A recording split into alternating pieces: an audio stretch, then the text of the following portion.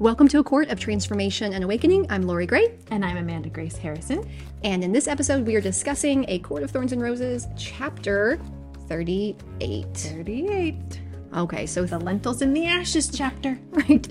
So this one is...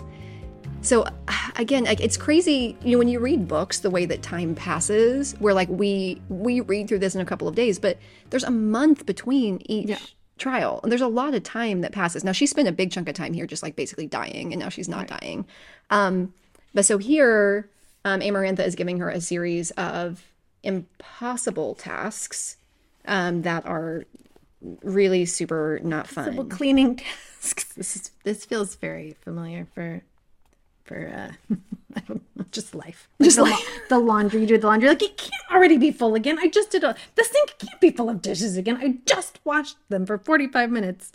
This is her life. She's like, it's getting dirtier the more I scrub it. Damn it.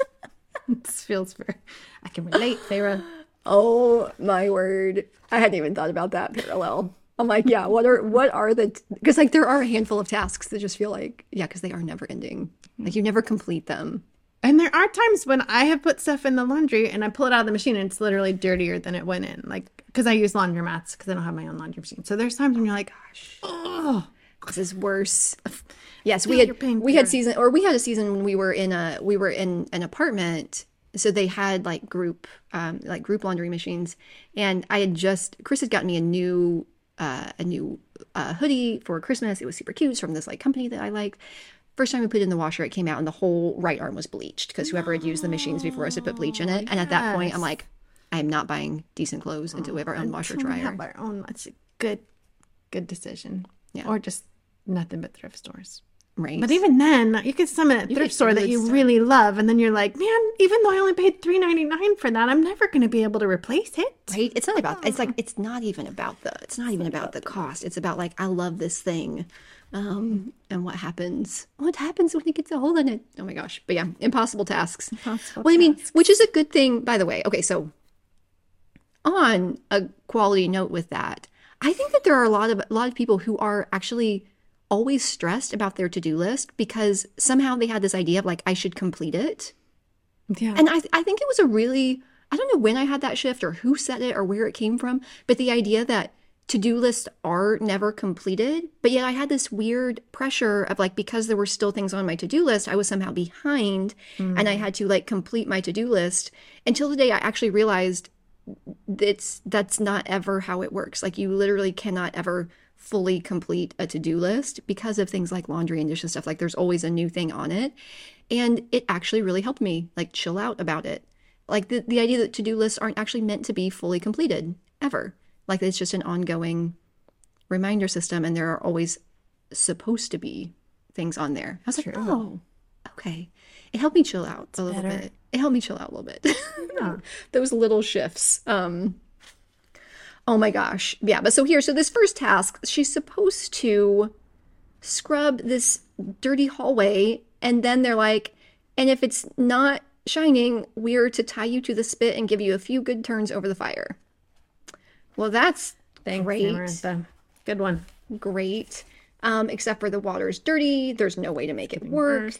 It was genuinely an impossible task. So I like this. So first, a trail of brown muck grew with each sweep. Breathing quickly, I hurled the brush to the ground and covered my face with my wet hands. Then she lowers it because she realizes she's put the tattoo eye up against her cheek. But then 3 paragraphs later, she's still having the same issues, but now she's thinking about Claire while she's thinking about she's probably going to wail and beg for mercy when they're rotating her on the spit. She's going in all these horrible places, and her hand trembles, and she sets down the. I like this. Like there's like this progression of like I'm throwing it, and then I'm like, all right, I'm going to set it down. This is good. And then right then the door clicks open. I feel like she earned that by just calming herself down a little bit, and then in comes Lucien's mommy. Oh, and this was one of those places where you just can't always know how your actions are going to... It's kind of like the butterfly effect. Like, it's not like she didn't save Lucien because she was wanting anything in return. Like, it just felt the right thing to do.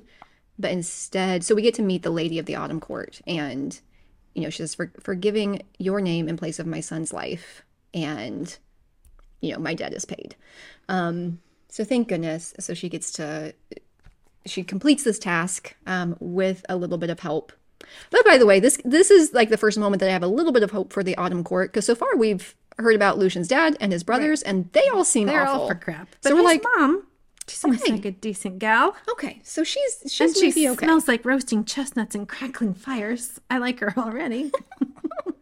Can I just smell you? Yeah, it's a really good natural perfume. I love all the smells, by the way. Like when she's smelling, I forget, Tamlin smells like grass or something, and he's got all these spring smells. I love the smells. That's such I a wish common. the books were like aroma, like you open the page And you Tamlin could walks in, smell you're it. like, oh, somebody just mowed the grass. Smell it. Which though is a conversation for those of you who don't know. There are a lot of people out there who have made candles that are meant to smell like characters and places within these stories. That's so if you actually how we're here right now. If they hadn't done that, that was my third sign from the universe that I was supposed to read these. Is I was looking for my smells like Adam Driver candle that I was going to buy myself for my birthday, and instead what came up was smells like Cassian, and I was like, who the heck is Cassian? And look at it, and it says, whatever, the general of the night court or whatever. I'm like, and it said in a court of thorns. I'm like, wait, that's the book that Lori told me to read, and then Jill told me to read, and all right, that's 3 signs from the universe. I'm reading these books.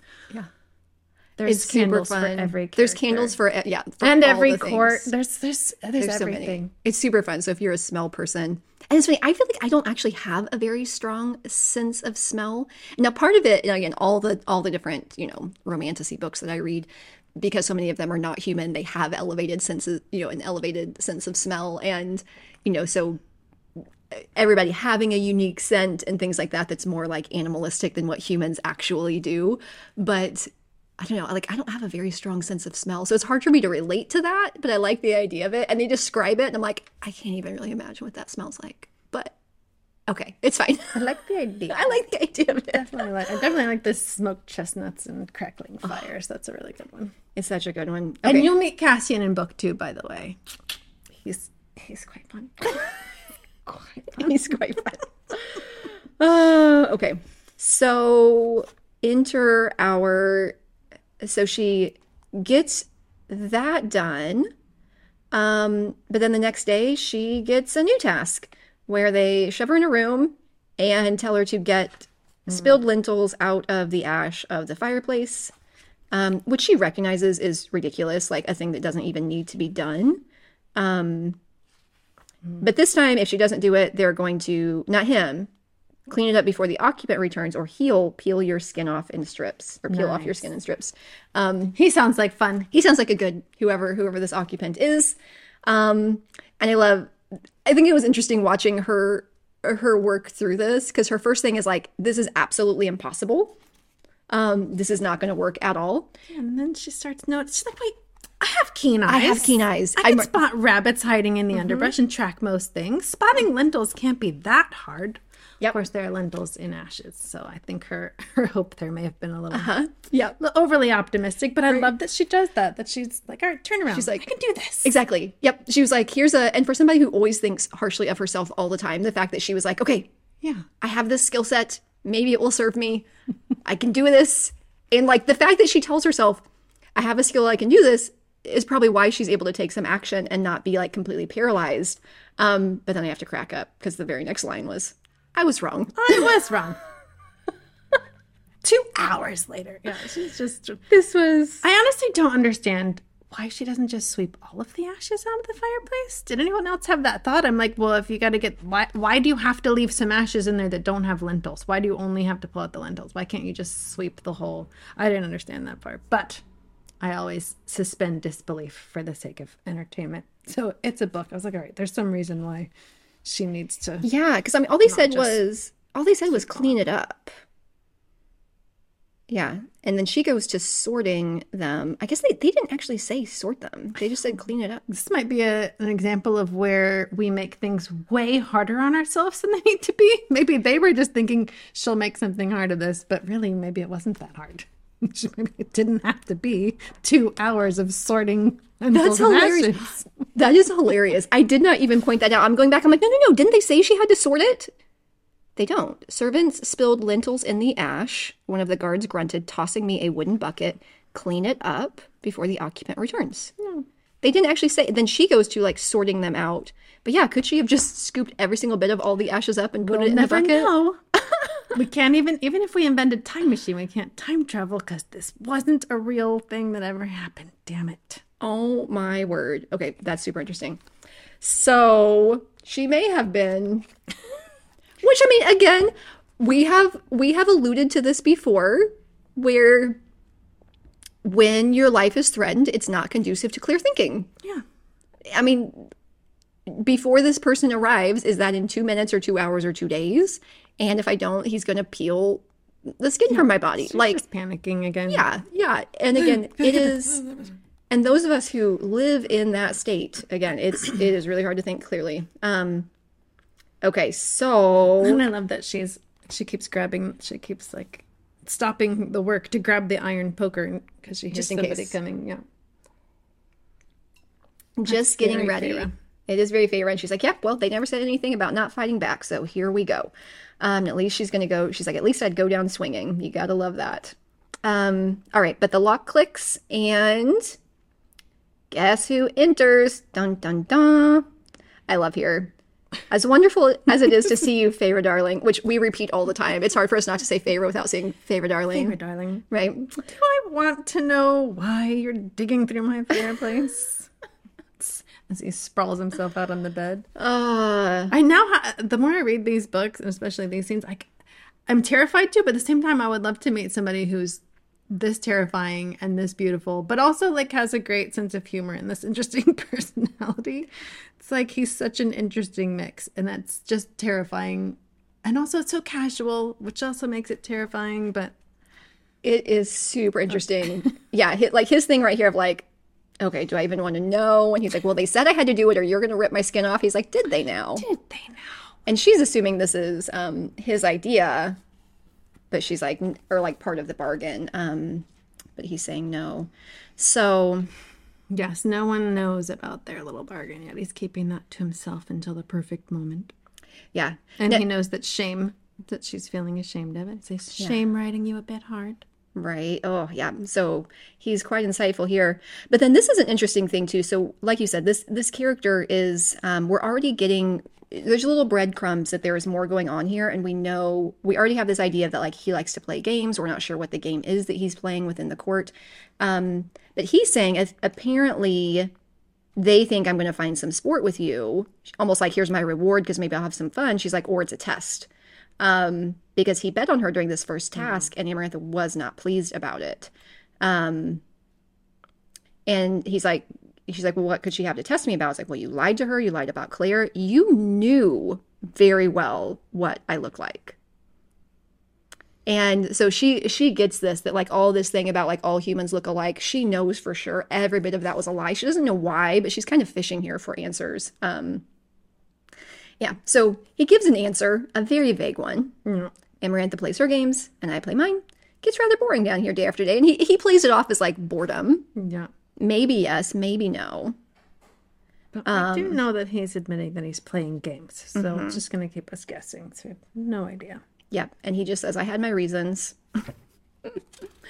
But this other phrase, like, do not think, Feyre, that it did not cost me. We don't know exactly what that means, but we know that there's more going on here. Yeah, we just learn a lot in this conversation about why he has so much more power, a little bit more about the High Lords, and we get to see him shift. We learn that that's a thing that all High Lords can do. His is quite different. He's not a fuzzy horned beast. He's got bat wings and claws. Talons. Like a bat's wings. I love this. When she sees him, she's like, I had made a very, very big mistake in offering my life to him. It was a little bit like a demon, like a physical form of a demon that I was raised to believe in, and now she realizes that she's made a deal with the devil, basically. Yeah, everything on the surface here. Yeah, she's like, the one thing he reminds her of is the adder's wings. Like this is bat wings, talons, claws. I mean, as much as Tamlin's form was scary because it was big, she was able to make a joke about like brushing his fur. Where this is bat wings. This is different. This is the stuff of nightmares. and she reacts to it differently. And I love this. Only around him did I have trouble keeping my mouth shut, it seemed. It's the most terrifying person and the one who, for some reason, gets under her skin to the point where she just can't not be a smartass and belligerent around it all the time. Because that was the thing that stood out to me, like when she was back in the Supreme Court, that sometimes they would ask her questions and she would just give one-word answers and say nothing. And I admired that because I'm like, if I'm uncomfortable, I verbally vomit all over the place. So I actually felt better here. I'm like, okay, so she has situations too where she can't keep her mouth shut. Can I not just stop talking? Okay. So here though, she also asks about the riddle. He lets her know that he can't tell her. And then he snaps his fingers and Ash is gone, clean. And he says it's a gift, for even having the balls to ask. And he cleans up the lentils. He does all the things. Everything was spotless. The bucket's filled with the lentils. And just in time, because then the guards come back and he's like, she accomplished her task. Take her back. And goes so far as to, I guess he's like he's like kind of mind melding them. He's messing like, with, he's spelling them so that they will, now her life will change pretty dramatically because she's been doing household chores all day, every day. And terrifying ones. Yeah. And now they're under a pretty good, he's like, you touch her, you're to take your own daggers and cut yourselves, understood? So that's cool. Yep, She's got this new form of protection. Yeah. So like as they went to grab her. Yeah. And this is again, one of those interesting things of like, what's in it for him, but no more chores, no more tasks. Don't touch her, stay out of her cell. Like really. Yeah. So she's like glamour, mind control, whatever it was. She was like, it worked. So they beckoned, but they didn't touch her. So you're welcome. Good thing, because I mean, how many favors can you call? She got lucky that it was his room. She got lucky with Lucien's mom. But if you keep being given impossible tasks, there's going to be a limit to this. So he puts an end to this. This is another place where how much he saved her from in this moment, we're not quite sure. We don't know why he did it. We know it's probably a lot more than. Well, we know for sure this is not out of the kindness of his heart. But regardless, this person who is terrifying and scary once again has saved her. Dun dun dun. Dun, dun, dun. Interesting things happening. What would we say? The plot thickens. The plot thickens. And there you have it, guys. That's chapter 38. 38. Thanks for joining us today, guys. And if you haven't already, please head over to our community at ACOTAR, ACOTA.circle.so, where you can join in on the fun. And hopefully, one day you'll feel up to the vulnerable task of jumping into one of our shared transformational adventures. We'll see you there. Bye, guys. Bye.